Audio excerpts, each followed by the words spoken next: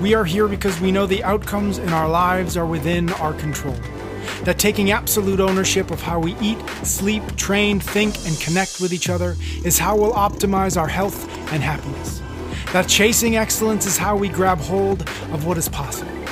Our mission is to live on the run, always chasing, never stopping. Hello and welcome back to another episode of Chasing Excellence. As always, here with Ben. How are you, sir? Doing really good. Thanks, Patrick. Awesome. Today we are returning to one of my favorite formats, but also the format I realized as we were kind of getting ready to log on today. This is now the format that gives me the most anxiety. This is the one that actually creates, I actually get nervous before we record these. The only thing equal to it is like if we have a Ryan Holiday or somebody similar on, where I'm like, I just don't want to sound like an idiot. And so now HopperTalk and Ryan Holiday are the two. We've been doing this for like 3 or 4 years. So I don't get too nervous logging on and starting these, but HopperTalk still does it for me now. That's great. Yeah, that's good. It means that means you care. That's right, and it means it's pushing me beyond my comfort zones, which is useful and necessary. And so, for folks who are new, HopperTalk is when I pull random questions off the internet, often from Reddit, and then you and I kind of trade answers. And these are not they're similar to Chasing Excellence type questions, but sometimes they're quite random. And we just kind of see where we land and see if we agree and see how far apart we are if we do not. Cool? Let's do it. All right, we got 5 questions today. The first one, I'll let you go first. What is a scam that most people don't realize is a scam? So I'll answer this with the same, because it's the same question. Bodie, my 9-year-old, asked me 2 days ago, if you were president, what law would you make? So first off, it's cool that he just thinks that he thinks the president makes the laws. I just love that. But this is the same answer because I think it's a scam. I think it's hit me. It's added charges, added fees, like baggage fees and. So like you go to a resort or a hotel and you stay, and at the end, it's not just like you booked a room for, $149 a night. At the end, it's like resort fee and taxes, and there's all these different line items, and it's just a scam. It's like when I run my business, it's not like, well, we charge $200 for a membership, and then when it goes to charge them, I don't go, and here's the facility fee, and here's the coaching fee, and here's the water fee, and here's the parking fee, and here's and this happens on everything, on your phone bill, on where it's like, it's everywhere, and it's just a scam. So if I was president, that's what I would do. I would have it so the price you see, and it's up to the provider to figure out what the true total cost is. But they have to be rolled in. Like if there's a resort fee, cool. Let us know that before we buy it. You can't tell me that after I bought it. So that's a scam. I would, if I was president, it'd be gone. Day one, executive order number 1. And I wouldn't run on that. That would not be my campaign. Because I would not get any. People might vote you. People might, but I wouldn't get any backing from any of the big corporate ones, which are the ones that actually move the needle. Yeah. This isn't the same thing, but what I thought about, and which annoys me, is when you go to a hotel and they charge you a Wi-Fi fee. That's the same thing. No, I mean, it's the same thing. It's kind of like it's a voluntary add-on charge at least, but it's still obnoxious. Like $20 to log onto the internet. I even think for like planes, like. Yeah. If you provide the internet, tell us you provide the internet and then involve it but charge me $20 more. It happens in colleges. We pay, tens of thousands of dollars for our kids to go to college. And then we get an extra bill at the end for like the parking fee and for the administrative fees and for the uniform fee for their lacrosse game. It's like, just roll it in. Yeah. Don't add it on at the end. I'll give another one that like is popping in my head now that my dad brought to light that once, because it's one of these things that like once you see it, you can't unsee it, and that just pisses you off. So now that I'm pissed off, I want the rest of everybody that's listening to be pissed. I'm turning into a grumpy old man. Yes. Good question, Patrick.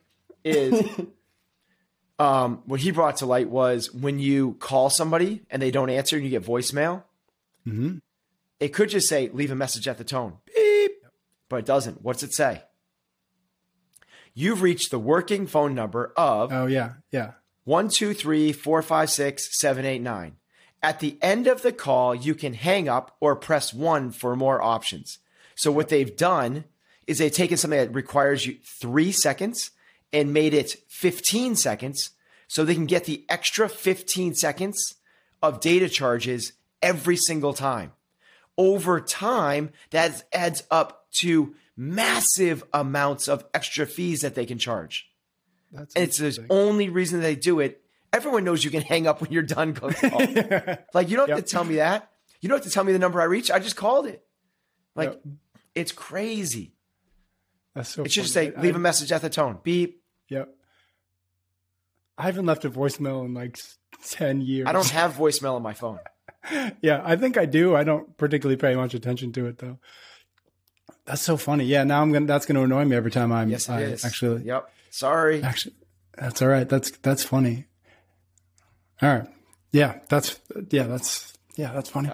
Okay, so the scam that most people don't realize is a scam might annoy some people, and I don't know that I technically would call it a scam, but I'm going to go with it anyways, which is supplements. Almost every supplement I think is a scam. And I haven't always believed this, mostly because I didn't pay much attention to it. And I've definitely bought supplements in the past. I haven't for a while, but this comes mostly from my work with EC on the Consistency Project podcast, which if I had to really kind of tongue in cheek summarize what the show is, it's EC taking something that is kind of in the waters of like, oh, you should do this. You should try keto. We just actually recorded today an episode on fish oil and omega-3s and omega-6s. And, this is like, you've got to do this. And like, this is the thing. And she kind of systematically goes through the research. And almost every single time, I'm not exaggerating, almost every single time what she comes away with is the science isn't there to back this up. And the research doesn't say what the marketing says, right? Almost every single time, no matter what the subject is. And I don't think she's going in to debunk. She's not going in to poo-poo all these things. She's going into Mythbusters. No, it's not. It's like, I think she's genuinely like, let me see if this makes any sense.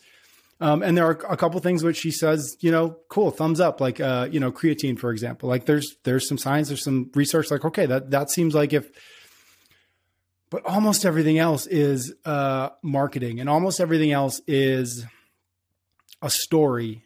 Yep. Being sold to somebody who is worried that they're not doing something that they should be doing. And again, I'm really just kind of taking all this from stuff I've learned from EC over the last couple of years. But she has this term that I love called the worried well, which is all of us who we eat well, we go to the gym, we work out, we sleep as much as we can, but we're constantly being sold this idea that like, well, maybe keto's the answer, or well, you really need to take this fish oil, or this beta alanine is really going to help you in the gym. When time and time again, it's, well, you should probably just eat more fruits and vegetables. You should probably just eat more whole food and protein. And that is going to be the biggest lever you have in short-term performance and long-term performance, in short-term aesthetics and long-term aesthetics. And everything else is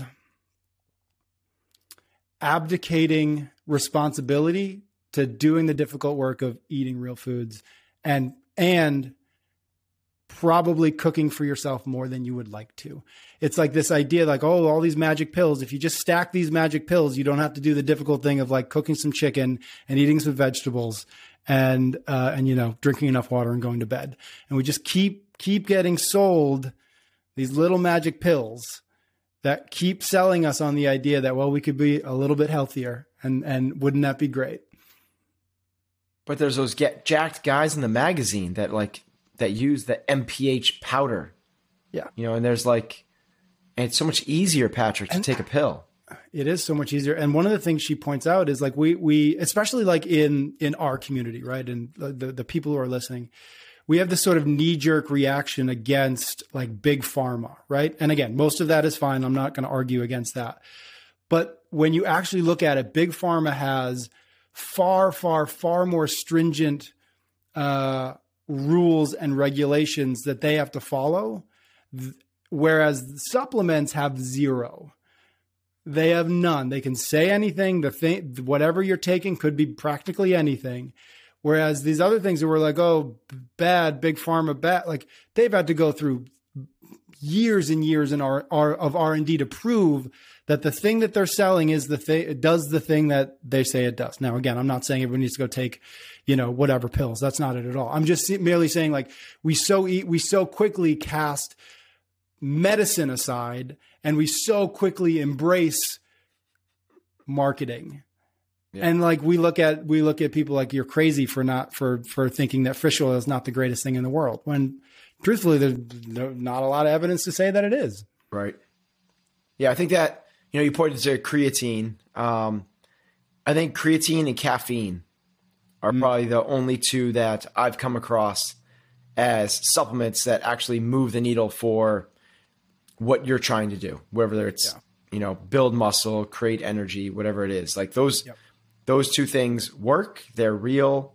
But everything, like back in the day, it was pregnant people should be taking folic acid. And then it was EPA, DHA, omega-3s. Yeah. And then it was the latest, now it's vitamin D. And then it became probiotics. And, and then it's, the gut health. And it all comes back to the really simple but hard thing of vegetables, fruit, and lean proteins. It's a good one. That's my scam. It's a good one. Well, credit to EC because she's been teaching me a lot about this stuff the last couple of years. So, All right, next one. Next question. What weird thing would you make socially acceptable if you could? You're first. All right, I'm going to harken back. To one. I think maybe it was the first HopperTalk. We talked about naps. And we talked like the question was like, should naps be something or other? And I argued that, or I tried to make the case that naps should be. And I'm sticking with it, man, because I actually just read a book. It's right next to me. It's called Rest. It was the last book I read last year. It's by Alex Sojung Kim Pang, P-A-N-G. It had been sitting on my shelf for a while, and I don't know why. I just grabbed it like late December, and I read through it. And it was probably one of the best books I read last year. Oh, wow. And so I was thinking about that. I have been thinking about this question. And I just came back to like, naps are something that we only give credence to if you're a kindergartner, right? Like my kid right now is he's actually up from his nap now. Like that's the only socially acceptable nap now, right? Is if you're like 18 months or 2 years old. When the truth is, they can be incredibly useful tools in rehabilitation, in recovery, in focus, and in memory. All these things, studies have found that naps, when done well, not just like a random 3-hour nap in the afternoon, but when done with some intelligence, with some intention, can be incredibly powerful levers to enhance performance and enhance focus and creativity, which are all things obviously that I think a lot about.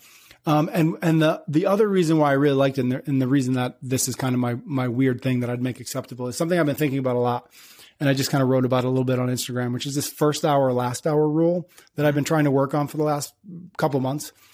And the rule is like what I came to realize, and this is obviously just personally, but I don't think I'm wrong, that a lot of people struggle with, which is the first hour of the day and the last hour of the day. The first hour of the day, we often just kind of stumble through. And we've talked about this a little bit before. I think we did a decent episode on this idea, but we kind of just stumble through. We wake up, we look at Instagram, we like slowly make coffee, we take a 25-minute shower, and all of a sudden the rest of the world is awake and now we're at work or whatever.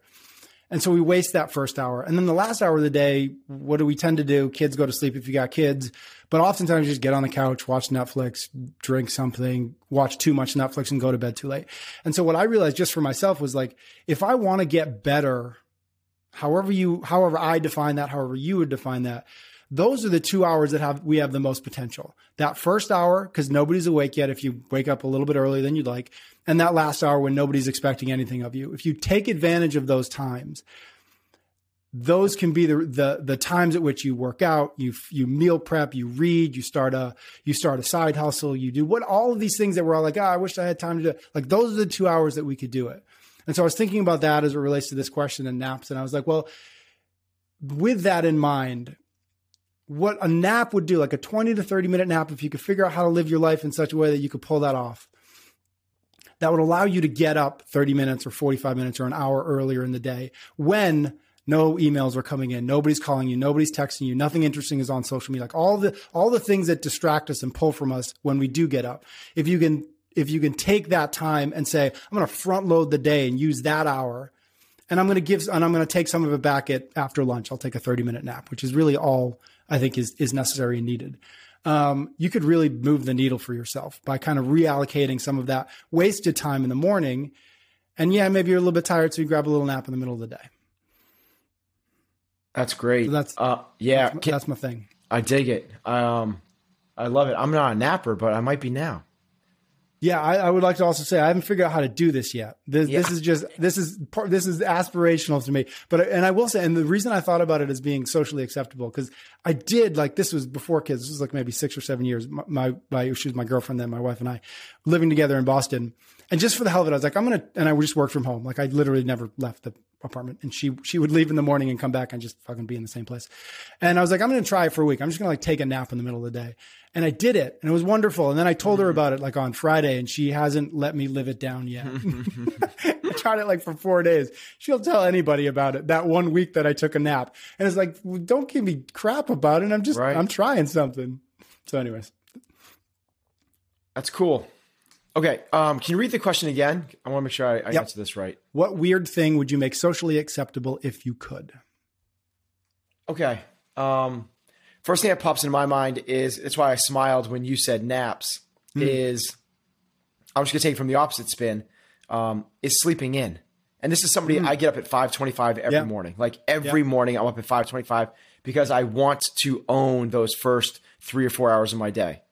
Like it's so important to me. But sleep is such a challenge for me because, as you said, the world wakes up and the world starts and this is the problem to me, is if you read like Matthew Walker, when schools have gotten earlier and earlier and earlier, and because of that, we're more and more sleep deprived. And sleep is just such a massive, it's one of our 5 pillars. It's a huge, huge thing. I love that you pulled in naps. I was just going about it from a different point of view, which is, let's just get the full night of sleep.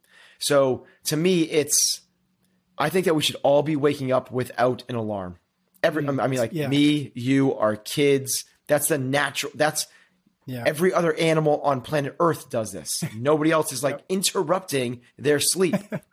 Matthew Walker says it really cool. He's like, imagine if aliens came down and then they went back and like explained what we did at night to their other people. Like, they had this elaborate routine where they stand in front of mirrors and, scrub their mouths and, they put on these different clothes and they lie down and close their eyes for a long time.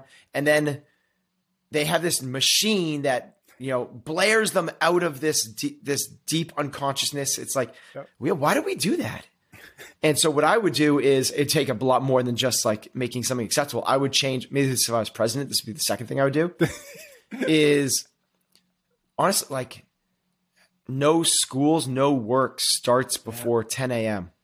Yeah, that's so interesting. Because I'm up early like you, and the road that goes by here, a school bus goes by, and it's always dark. I'm like, why is anybody on a school bus at 7 o'clock or whatever time? Yes, like school buses come at 7:15. Yeah, it's crazy. And there's Matthew Walker. There's all these studies of when they moved school times earlier, what happened to SAT scores, and then they move them back. When they move back in these small increments, 30 minutes to 40 minutes, what happens to SAT scores? I mean, it's amazing. Daylight savings, when we get that 1 extra hour of sleep, daylight savings, we get that 1 extra hour of sleep, heart attacks go down by 20%. Yeah. When we lose an hour of sleep, heart attacks go up that day by 20%. I mean, it's just like, it's insanity. So that's insane. That's the thing that I would do, is make sleeping in to your needs, whatever that is, acceptable. Why are schools, why do they start so early? Is it just so that like you can get the kid out of the house so you can go to work? Is it all just based around because people have to be at work early? Yes. Yeah. It's that whole thing. It's the work thing. So because people require people at work. Now I get it. Like I mean, it's the whole thing snowballs, right? So yeah, totally. We have to get our kids to work at a certain time so we can go to work. Well, and then we have to run classes at 5 a.m. because people are going to work so early. And it's like, we're creating this terrible cycle on top of ourselves. Yeah. But if nothing happened before 10, just, we don't need a 40-hour work week. If we can figure out how to be more productive, which is another thing that would make more acceptable, is I think that Slack and email are the biggest distractions. If you read Deep Work, Cal Newport, there's a really cool, it's kind of like The Mind Explained or something like that on Netflix. That there's a Netflix thing called Explained. Yep, and one of the things is about focus. And I shared it with my whole team, my whole staff. And it's, they talk about the interruptions at work and what Slack does and what email does. So this would be the other thing that would be totally weird and not acceptable right now, but you don't need to respond to email. Yeah. So I used to, when I was growing up in high school, my best friend, I would go to his house and, I eat over his house like you do. You eat at your friend's house for dinner. And we'd all be sitting around the table. I'd be sitting with his family and the phone would ring. And no one would get up and answer it. And I was like, why are you not answering the phone? And I literally asked the dad. I was like, Mr. Mullen, why aren't you answering the phone? He goes, the phone is for our convenience, not for theirs. Mm-hmm. That stuck with me forever. Yeah. The phone is for my convenience, not theirs. It's not allowed to interrupt me. And I brought that into the workplace. Like, you're not allowed, email is not allowed, Slack is not allowed to interrupt me in my workflow. Yeah. And it'd be so much better if that was an acceptable thing. If you really need something from somebody, so Jeff Bezos does this. You're not allowed to you're not allowed to throw things out. In meetings, you have to write a minimum 7-page report to present something. Yep. And then don't they start the meeting, everybody reads it, right? Yep, exactly. Everyone reads the 7-page report. Now, all the trivial little interruptions, you have to really think about something before you want to interrupt somebody. Yeah. And now they're dealing with the big issues, not the little small ones. Yep. And they're getting crap done. Man, that's like the amount of interruption that we have in our lives. And now we're sleep deprived on top of it. Yep. So we're constantly reactive now. So now what you have to do is you have to work 40, 50, 60 hours because you're unproductive, because you're bouncing around and there's transition cost to everything you do. You're plugging away doing your work and boom, text message, you're plugging, and now transition cost. And now you got to recalibrate. Yep. Oh man, the cost of switching. Yep. Yeah. So that's a great point. I hadn't thought about it, but weird thing that makes socially acceptable. I genuinely, and not everybody, of course, because there are edge cases, but 5 to 6 hours of actual work, like real actual work. That's it. Yeah. Go home early, get there, whatever it is. You do not get more than that amount of actual work done. Most people get about 4 hours of work done. Most of us spend too much time in what Cal Newport calls the hyperactive hive mind, which is inbox, notification, text message. Busy. Constantly context switching, constantly kicking the soccer ball of responsibility back to somebody else. Your turn now. And if you actually pay attention to how much real work you do, not pinging around of pseudo work to things that feel like work but aren't productive, you're getting about 4 to 6 hours tops. Let's just make that acceptable. That's you, Patrick. That is not the workplace. The workplace, I think the estimates are way, way lower than that. Way lower? Yeah. You'll actually like this. So you'll like what we set up. So we've created a weekly workflow. So the way we do this is it's Mojo Mondays. Mondays is all about us coming together as a team to make sure that we're on the same page of what makes us amazing. And we have a culture meeting every Monday. It's 45 minutes that we become the best versions of ourselves. Tuesday is Team Tuesdays. This is where you meet with your team. Everyone has a scheduled team meeting. Wednesdays are Deep Work Wednesdays. You are not allowed to have a meeting. You're not allowed to email somebody. You're not allowed to respond to anyone's emails. You are only here to do work. No interruptions. Thursdays are Thorough Thursdays. Thorough Thursdays is where you can, again, meet with your team, have meetings, do your stuff, get stuff done. hopefully you can get everything done in your week, done in those 4 days. Yeah. Because if you do, you have Freedom Fridays where you can do what you want to do. If you want to come to the office, cool, but if you want to answer emails, you can, but there's no meetings allowed. Yep. There's no meetings because then you are taking someone else's time and saying, I need you here. So meetings are only allowed on Mondays, Tuesdays, and Thursdays. Wednesdays and Fridays, there's no meetings. Wednesdays, there's no nothing. Middle of the week, you got to get your deep work done. And Fridays are free. We're at the point where if you got all your work done and you're responsible for your key objectives, your quarterly rocks, we have numbers, make sure you're doing your work. We're tasking you. We're holding accountability on a weekly, quarterly basis. If you're getting it done and you want to go skiing on Friday, you want to go for a walk, you want to take a yoga class, you want to take a master class, you want to be at your kid's soccer game, go for it. Don't even ask permission. Go for it. Now, we have urgent things that need to get done. So if you work the front desk, you have to be at the front desk. If you're coaching a class, you have to be at if you have to post something on social, you have to post something on social. If you have to put out programming, you put out programming. But other than that, free form. So we've got this kind of like autonomy, shorter work week, but an opportunity at least for a full Wednesday. If you don't even want, Fridays, if you don't want to come in the office, don't come in the office. Wednesday, we're saying come into the office, do it here. Because I believe in the living, breathing thing needs living and breathing things. If we want our business to be a living, breathing thing, which is a team, we need to be here present with other people. So as much as I am about autonomy and no distractions, I'm not a fan of remote work. Yeah. Yeah. We've talked about that. What I actually like about that, because on the surface, you'd be like, oh, just let them stay home. But what I really like about that is that when you're in a room with other people doing deep work, it helps you get into deep work and it helps you focus more because you look around and you think, all right, but this is what we do here. Yes. This is today is this. Yes. Right. Yeah. We don't fumble around. We don't. Yeah. There's less distractions. Yeah. Yes. I love that. And I'd also say it creates a group flow state. Exactly. Yeah. Without doing anything except everybody get their head down and get their work done. Yes. And on Friday, I love the idea, like if you've got responsibility, like, cause there's always that balance. Like if you want freedom, then you've got responsibilities to earn that freedom. Right. Yeah. So if you've got to do some stuff, that's on you. You've got to get it done. But assuming you do that, you've got the freedom otherwise to take a deep breath and do what you got to do or do what you want to do. I love that. Have you looked at Basecamp at all? The app or I don't know if it's called an app, but it's an app.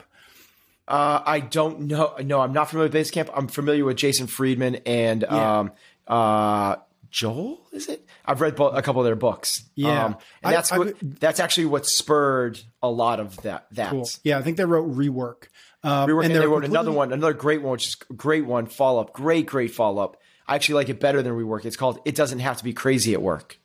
Oh, that's cool. I didn't know that. It's amazing. Or did I just miss it? I have a couple copies of it here somewhere. Oh, good. Anyways, Basecamp is kind of built around project management and communication. And I don't really use it. I've used it in the past. I was actually randomly just looking at it today, which is why it popped in my head.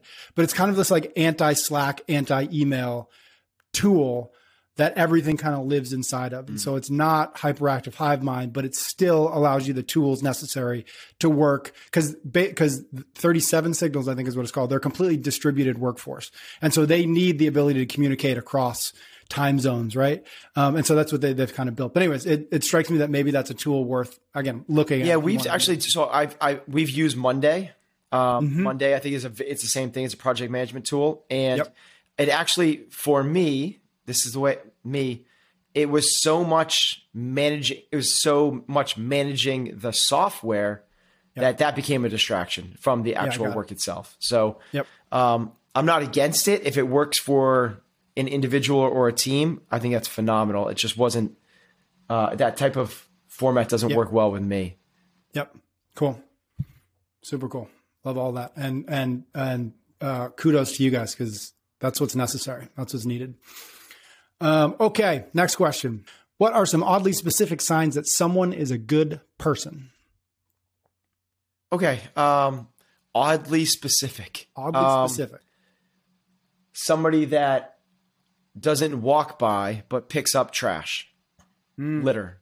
So they're walking. That's a great one. I don't, like through the office and there's a stray napkin near the trash and they pick it up. I think that's just it's oddly specific, but like that's a good person. Yep. They're looking for the greater good. They're taking responsibility. They realize that they're not a bystander in this thing, that they can help and contribute, and they're not just kind of in their own heads doing their own thing. Love that. Similar to that is like, maybe similar but different, is you're walking through and you find, not litter, but you find money, like trash, or like not trash, but like valuables. Cash money, yo. More money, more problems. And instead of pocketing it, they try to return it. They try to find the rightful owner. And maybe this stuck with me because, again, thing from my past, there was when I was probably around 10 years old. That's why I remember it anyway. Two of my really good friends, found $800 floating around in the air at the park at the jungle gym. Yep. Like it was just blowing around. And I was like, oh my God, like $800 when you're 10 years old is like $8 million. A gazillion. It's like, you can't wrap your head around it. But they went to the police station and tried to return it. And I was like, whoa, that really resonated and it stuck with me. Nobody came to claim it. So the police actually gave it back to them. And that probably even furthered it to me. Like they did the right thing, but it paid off in the end. And, back to them. I always thought that's like a thing, is like people that pick up trash or valuables and try to do the right thing with them. Mm-hmm. Love that. What about you? I've got two as well. The first one is totally self-serving because it's something that I do. So so you're just reinforcing my own self-identity. So I don't know if it's actually true, but so the first one is they host people podcasts. They're oddly specific. That is oddly specific.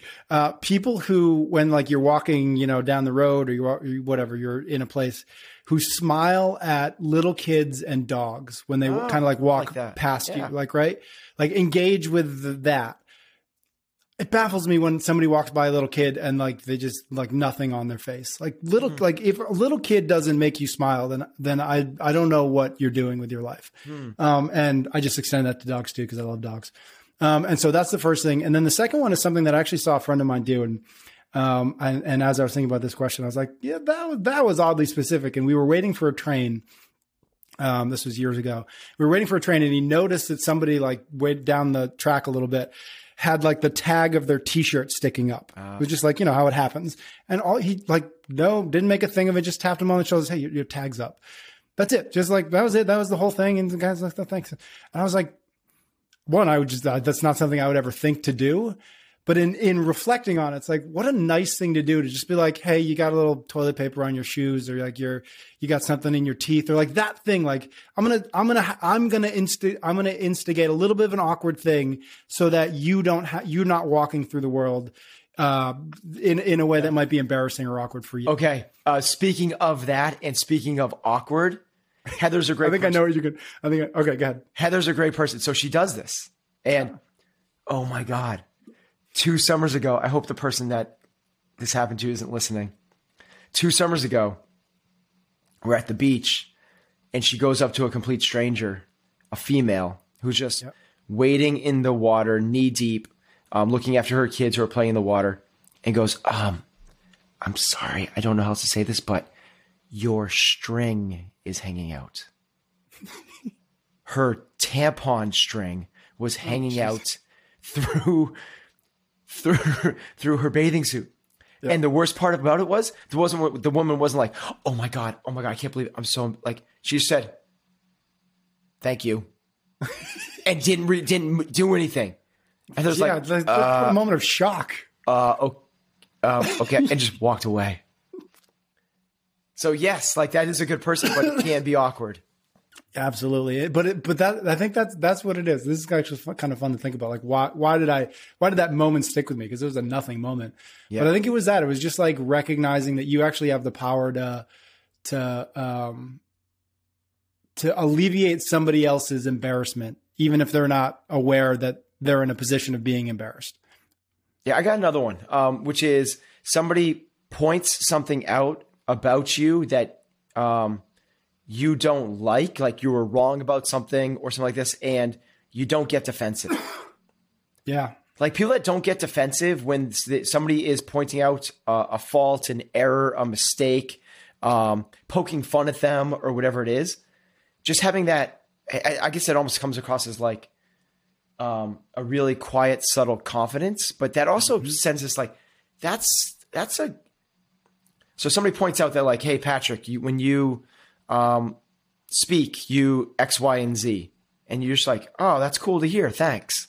You're like, oh, man, Patrick's a cool person. As opposed to somebody that gets really defensive about things. Or somebody like can confront somebody about like a political view or whatever it is. And somebody that's just like doesn't fight it, just kind of like is really accepting of that. I think it's another small, oddly specific indicator of a good person. I agree. I like that. Okay. Next one. We got two more. What are the two types of people? I love that. So your turn. What are the two types of people? Okay. So I think I came up with two, though there's infinite numbers. And one I thought of and I thought of you, because I think this is one way that you and I are very different. And it's the type of people or the type of person who, when like a computer or your phone is like, hey, you've got an update. The two types of people are I avoid that at all costs, or I do it immediately. Oh, wow. And I'm of the latter type. It's actually, sometimes it causes me a headache because I'll update something and then I won't be able to use the computer for like 30 minutes. And I'm like, why? I did not need to update, but there's something in me that's like, I have to update to the latest version possible as quickly as possible. And I know I've seen your computer before and it's been like 17 versions old. So I know that you are not of this. I am a complete laggard because I'm a technology adaptation laggard. It's only when I'm absolutely forced to will I do that. Yeah. Yep. Oh so that was my first so good, Patrick. I like that one. The second one is something I actually use a lot when talking about branding or talking with folks about branding, which is imagine yourself in a city you've never been in before and you want to get a cup of coffee. So you pull open, Google Maps or whatever, you type in, coffee shops near me. And you've got, if you're in a relatively busy city, you've got two or three options. And one of those options is always Starbucks. And one of those options, if you're in the Northeast, might be Dunkin' Donuts. And another option might be some coffee shop you've never heard of before. There are, depending on who you are, depending on the type of person you are, depending on how you see yourself will determine which of those three you are willing to go to. If everything else being equal, right? Not to say like you've got to walk 17 miles to go to one. But there are people who will only go to a Starbucks because Dunkin' Donuts coffee tastes terrible. There are people who only go to Dunkin' Donuts because Starbucks coffee is way too expensive for coffee. And then there are the type of people who I don't ever want to go to Starbucks or Dunkin' Donuts. Damn you, I'm going to the cool coffee shop on the corner with the funky music and the tattooed baristas because that's the kind of person I am. And I want to reflect my own identity through the decisions that I make. And so that to me is a huge one. It's a good, like I said, a good branding exercise or good branding lesson, but it's also genuinely are you the type of person who chooses Starbucks, Dunkin' Donuts, or some funky little coffee shop that nobody's ever heard of before? So technically that's the three types of people, but I'm going. I love your answers. They're so much more specific than what I'm going to say. And they're so much more fun. So I thought of it as basically, I think there's two types of people. There are drains and fountains. There are people that bring energy to your life and suck energy from you. There are people that make your life easier, more enjoyable. They're awesome to be around. And then there's the opposite. I think that's, you almost call it like it's an assets and liabilities type thing. There's people in your life that you are so glad that they're a part of your life. They enhance it. They make it better. They're just that. They're fountains. They fill you up. And then there is the opposite. There's the people that, whether they're walking into your class as a coach or you see the text message or the email from them or you're like, ah, man. That's, gosh, I hope I'm always looked at as a fountain to the people that are meaningful in my life. Yeah. I was thinking about something similar to that recently. I don't know why I started thinking about cynical people, but I think one of the biggest drains, at least for me, are cynics, people who just can't see anything through a positive light, who just constantly are focused on the negative and constantly focused on what's wrong. And I was just thinking about like one of the best, happiness hacks, if you want to call that, is just like make a list of the 10 people you spend the most time with and circle the one or two that are the most cynical and just reduce the amount of time you spend near them. And you'll just be significantly happier. and again, for the reasons you just laid out, like some people, and I just think cynicism is one of the, again, for me, is one of the biggest drains. I would just stay away. Yeah. If you can't, it's figure out complainers how in general for me. Like I cannot be around people that complain. And this is actually, we never even talked about this, Heather and I, but in terms of like, this is a filter system we're going to use for people. Yep. But when we meet people for the first time, we're like, we could hang out with them. Like, that's cool. Like, and then we're like, they don't complain. It's literally like, that's like, it's the first thing that like, it's either like, maybe that's the two types of people. It's complainers and non-complainers. Yeah. You know, it's like, that's such a big one is, you know, we met this couple that we went skiing with that we met up there. Our daughter and their daughter are like really good friends, and we just happened to be at the mountain at the same time. So the daughters met up. So we ended up skiing with them. We hung out with them afterwards for a little bit in the lodge, and we got done. We're like, oh my God, that's so awesome. Like, cause what most people, to your point, I should say most people, what a lot of people do is the way they create conversation is by pointing out negatives of so many different things. Yep. And man, that's draining. Yeah. It kind of goes back to that, Eleanor Roosevelt quote, you know, which is small people talk about other people, average minds talk about events, and great minds talk about ideas. Yep. Well, it's hard to be, you know, like it's so easy when you talk about other people, like complain about like, you know, you talk to like, you meet other couples and they complain about their in-laws. They complain about the teachers. It's like, whoa, drain. And we just make Heather and I make this decision right then. We're like, they're out. Like, we're not going to do it. Yeah. Or if they're not that, then we're like consciously like, let's pull them in. Yeah. Yeah. Let's pull them in. I like that. Yeah. They're ours now. They could be in the bubble. That's right. All right. Love that. And I fully concur that is a good practice to do. Last one we've got. I'm actually really excited to hear your answer on this. What is the number one rule in your moral code? I go first, but I'm going to make you go first because I think I go first now. Yeah. Okay, good. Because I kind of want to hear your answer. This is like it's one of the things that I've operated by for a long time. It's do the right thing regardless. Yep. And I know you've heard me say that. It's actually a big part of the business seminar presentations I used to do. Is I believe that's the definition of integrity. If you live your life with integrity, man, it just takes a lot of the weight off of your shoulders. It makes life so much simpler and easier. So if you do the right things for the right people for the right reasons, but it's doing the right thing regardless, and that's like, oh man, it's just popping into my head right now. So it's basically unconditional integrity, right? That's basically what it is. It's like, no matter what, you do the right thing.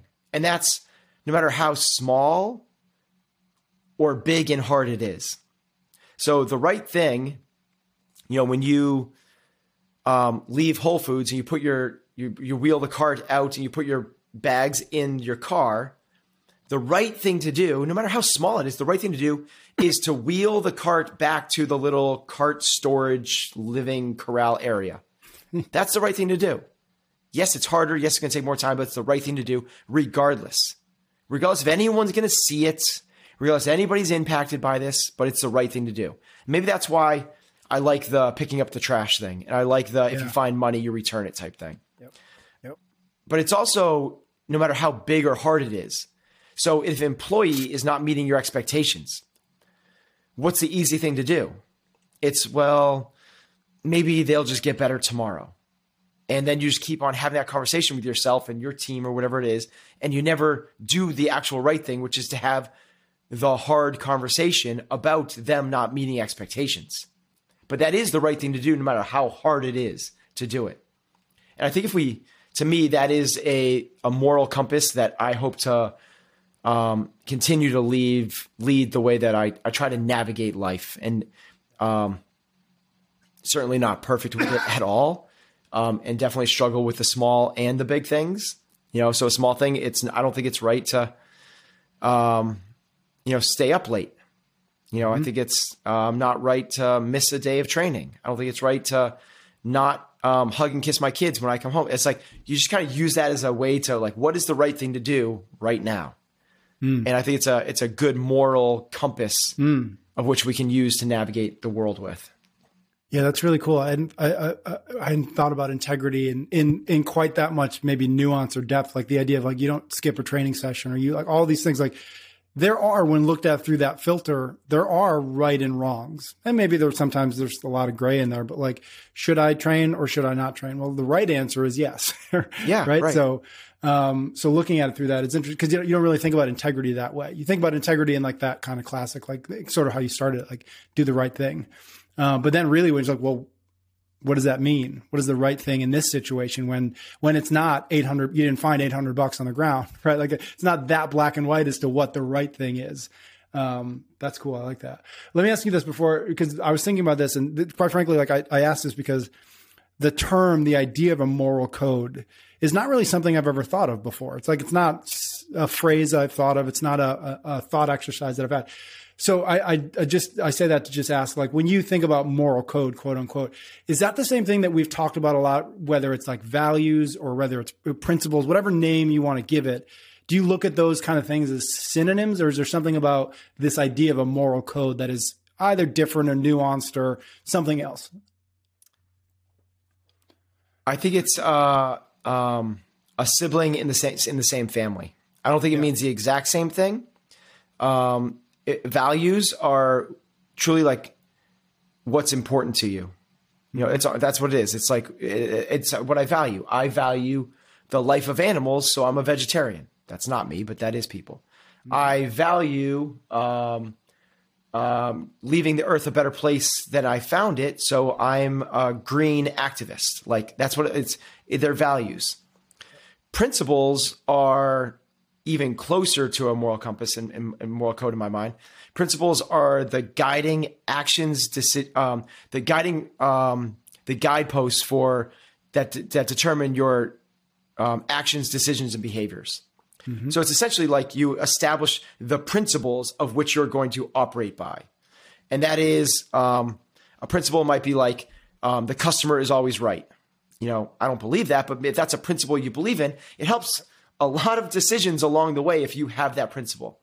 Another principle might be like in the military, like do not shoot unless fired upon. Like, okay, there's a principle like that you can just like lay out to your team, and now you don't have these like trigger happy, 20-somethings going and like blowing up the village. So principles can help guide actions, decisions, behaviors. A moral code or a moral compass is kind of like your personal belief and ethos system. Mm-hmm. It is the what do you say is right and wrong? Mm-hmm. And having a strong moral compass in my mind of knowing what is the North Star that is right for you, again, helps with a lot of the way we navigate life. And the more that we become self-aware of these things ahead of time, it simplifies life a lot, because you then come up against these really tough, hard decisions of, which I'm helping some of my friends go through right now, of like, should I stay together with my wife or not? Yeah. Like, that's a really hard thing to do unless you create some things ahead of time. Yep. Like if you don't know what it is you value, what it is you want out of your life, it's tough. Like if you say like, no, it's about, forever means forever. My word is my bond. I committed this in the face of God. Like, okay, that's one thing. If it's no, I want to live my life with passion and fervor and excitement and love, and I don't want to settle for anything. Mm-hmm. Okay, and that's another thing. And if you understand what those things are ahead of time, it can aid in some really tough points. Understanding that if you put your team above profits, well, that's what I believe. I believe that we should take care of our team before we look at the bottom line. So when COVID hit and we had to decide whether to furlough, fire, or pay, that was a really hard decision until I realized that decision had already been made beforehand. And it was, we're going to continue to pay until we no longer can. So it just kind of helps along with those. I think a moral code, a moral compass is, again, just one of those beacons that help guide you when the seas get rougher. Yeah. Cool. All right. Well, I'll give you my answer with the caveat being that this is the beginning of my thinking through a moral code and what that looks like. But as I was thinking about it, I thought about values, because that's sort of just where I started. And one of, I've got a couple values that I've sort of stress tested over the years. And one of them is generosity. And so as I started thinking about a moral code, the first thing that came to mind is, or the thing that came to mind is that my number one rule is to always be generous. Love that. And I think that when I think about my life, when I think about the times that I've done things that have made me the most proud, it was always on the back of my choosing to be generous when I didn't have to, maybe, which I guess is kind of part and parcel with what generosity is, right? You don't have to be generous. And so I guess, thinking about what a moral code is, thinking about kind of everything you just said, I think to me that feels like what would be number one is to always be generous. And that's generous with time, generous with whatever knowledge I've been able to glean, generous with my attention, generous with my patience, generous with my money, and continuing. I kind of love what you just said. Like that's a really good, in the same way that thinking about it, integrity, like. Yeah, integrity. There's an easy answer of integrity. Like everybody kind of knows is the shopping cart thing. That's easy. Like I can see that, but integrity can go through lots of different avenues, lots of different channels, lots of different opportunities in life. And if you're always constantly saying, what is the answer here? What is my choice here? That is the most that I can say I've chosen with the most integrity. I think you can do the same with generosity. And how and where and can I continue to look at opportunities and say, well, what is the most generous option that I have here? And can I do that? Can I act with generosity? Wow. I love that. I really love that. I create a kind of, it creates a through line for me. So do the right things regardless, right people, right reasons. And this idea of generosity, gleaning what you've learned, giving up your time. I actually, as you were talking, it's the reason we never really talk about this, but it's the reason that we've never done sponsorships and advertisements on this podcast because it never felt right. Yep. And we want to be generous. Yep. And we've had the opportunity for some really, people reach out a lot to sponsor the podcast. And when I listen to other people's podcasts, I don't like it when there's an ad. And I don't want there to be that moment where people are, it kind of brings me back to a little bit of like the early days of CrossFit. When they said, and I didn't realize, I'm actually formulating this in real time as we're talking about right now. When Greg Glassman, as crazy as he was, when he said no to money, and he did it all the time. And then he would spend money just to like stick it to people that are sticking to others. $3 million lawsuit against, Gatorade, just to say like Gatorade isn't healthy, just to do it. Like, the vigilante aspect, like, but man, that kind of like, they're not taking the corporate dollars. Yep. They're being incredibly generous with their time, knowledge. They give it away for free. I think it just lended to a more trustworthy platform. And I'm actually forming this right now. Maybe and I'm guessing that's a big reason that I don't want to take endorsement deals on this podcast, is because I want people to believe that what we're saying is truly coming from the heart and doesn't have a secondary agenda.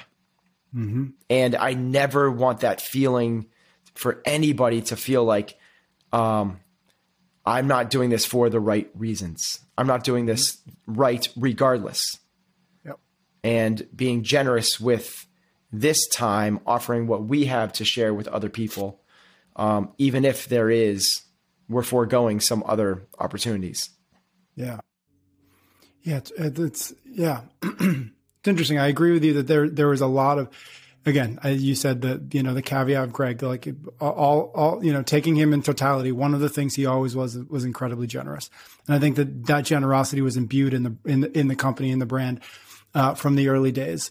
And what I think is interesting, and this isn't the point of it, and it's not my experience of it, and it's not why I do it, and I know it's not why anybody who's generous does it, but I've found that there's almost never any downside to generosity. In fact, I almost always find upside to generosity. Again, not the point. I'm not doing it with the idea that I'm going to get something out of this eventually, right? It's not that, but I honestly, I haven't thought about this in a while, but in many ways, I thought about it because, as you were talking about the podcast, this podcast, in many ways, and I don't know if you'll remember this podcast exists because I chose, many, many years ago now to choose to be generous towards you when I didn't have to. You didn't expect it. You didn't ask for it, but it was I think about this. I haven't thought about it for a while, but I thought about it a lot in the years after.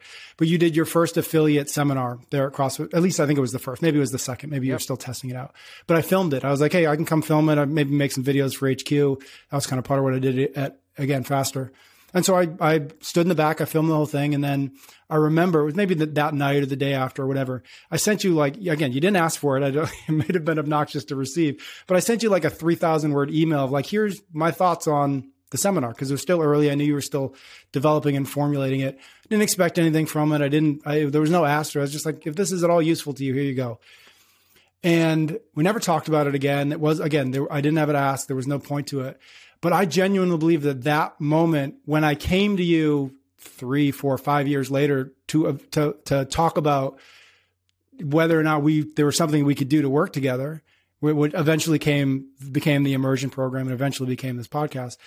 I think you were more than happy to sit down with me because in the back of your mind, we had had that moment of, well, shit, he can't be that bad. He sent me 3,000 words trying to help me make the seminar better, right? And again, I don't think that was conscious. I don't think you sat down and said, weighed the pros and cons of should I give him an hour of my time? But I do believe that that was a big reason why you were receptive to, well, sure, yeah, come on over. We can chat about what you're thinking about, right? Just from a subconscious level, we're always doing this fight or flight, this parasympathetic, sympathetic nervous system, fight or flight, or rest and relax. We're also on a subconscious level, always trying to measure friend or foe.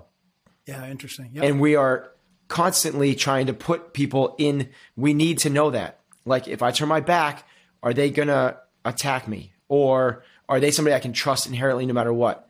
And from a subconscious level, your acts of generosity are doing exactly that. They're just filing away in other people's subconscious, friend, trust. Yeah, that's really cool, Patrick. Yeah. So anyways, that's fun to think about. I haven't thought about it for a little bit. All right, my friend. That was really fun. 5 questions. I like these episodes. Oh, folks like them as well. If you have questions out there that you want us to throw into the bin, again, I usually just grab them randomly from Reddit. So if you have a good one that kind of fits into this model, into this format where Ben and I can kind of hash back and forth as to see if we agree, find me on Instagram, PS Cummings, send me a DM. Otherwise, thank you for listening. Thank you for your ratings and your reviews. Ben and I will be back next week for another episode of Chasing Excellence.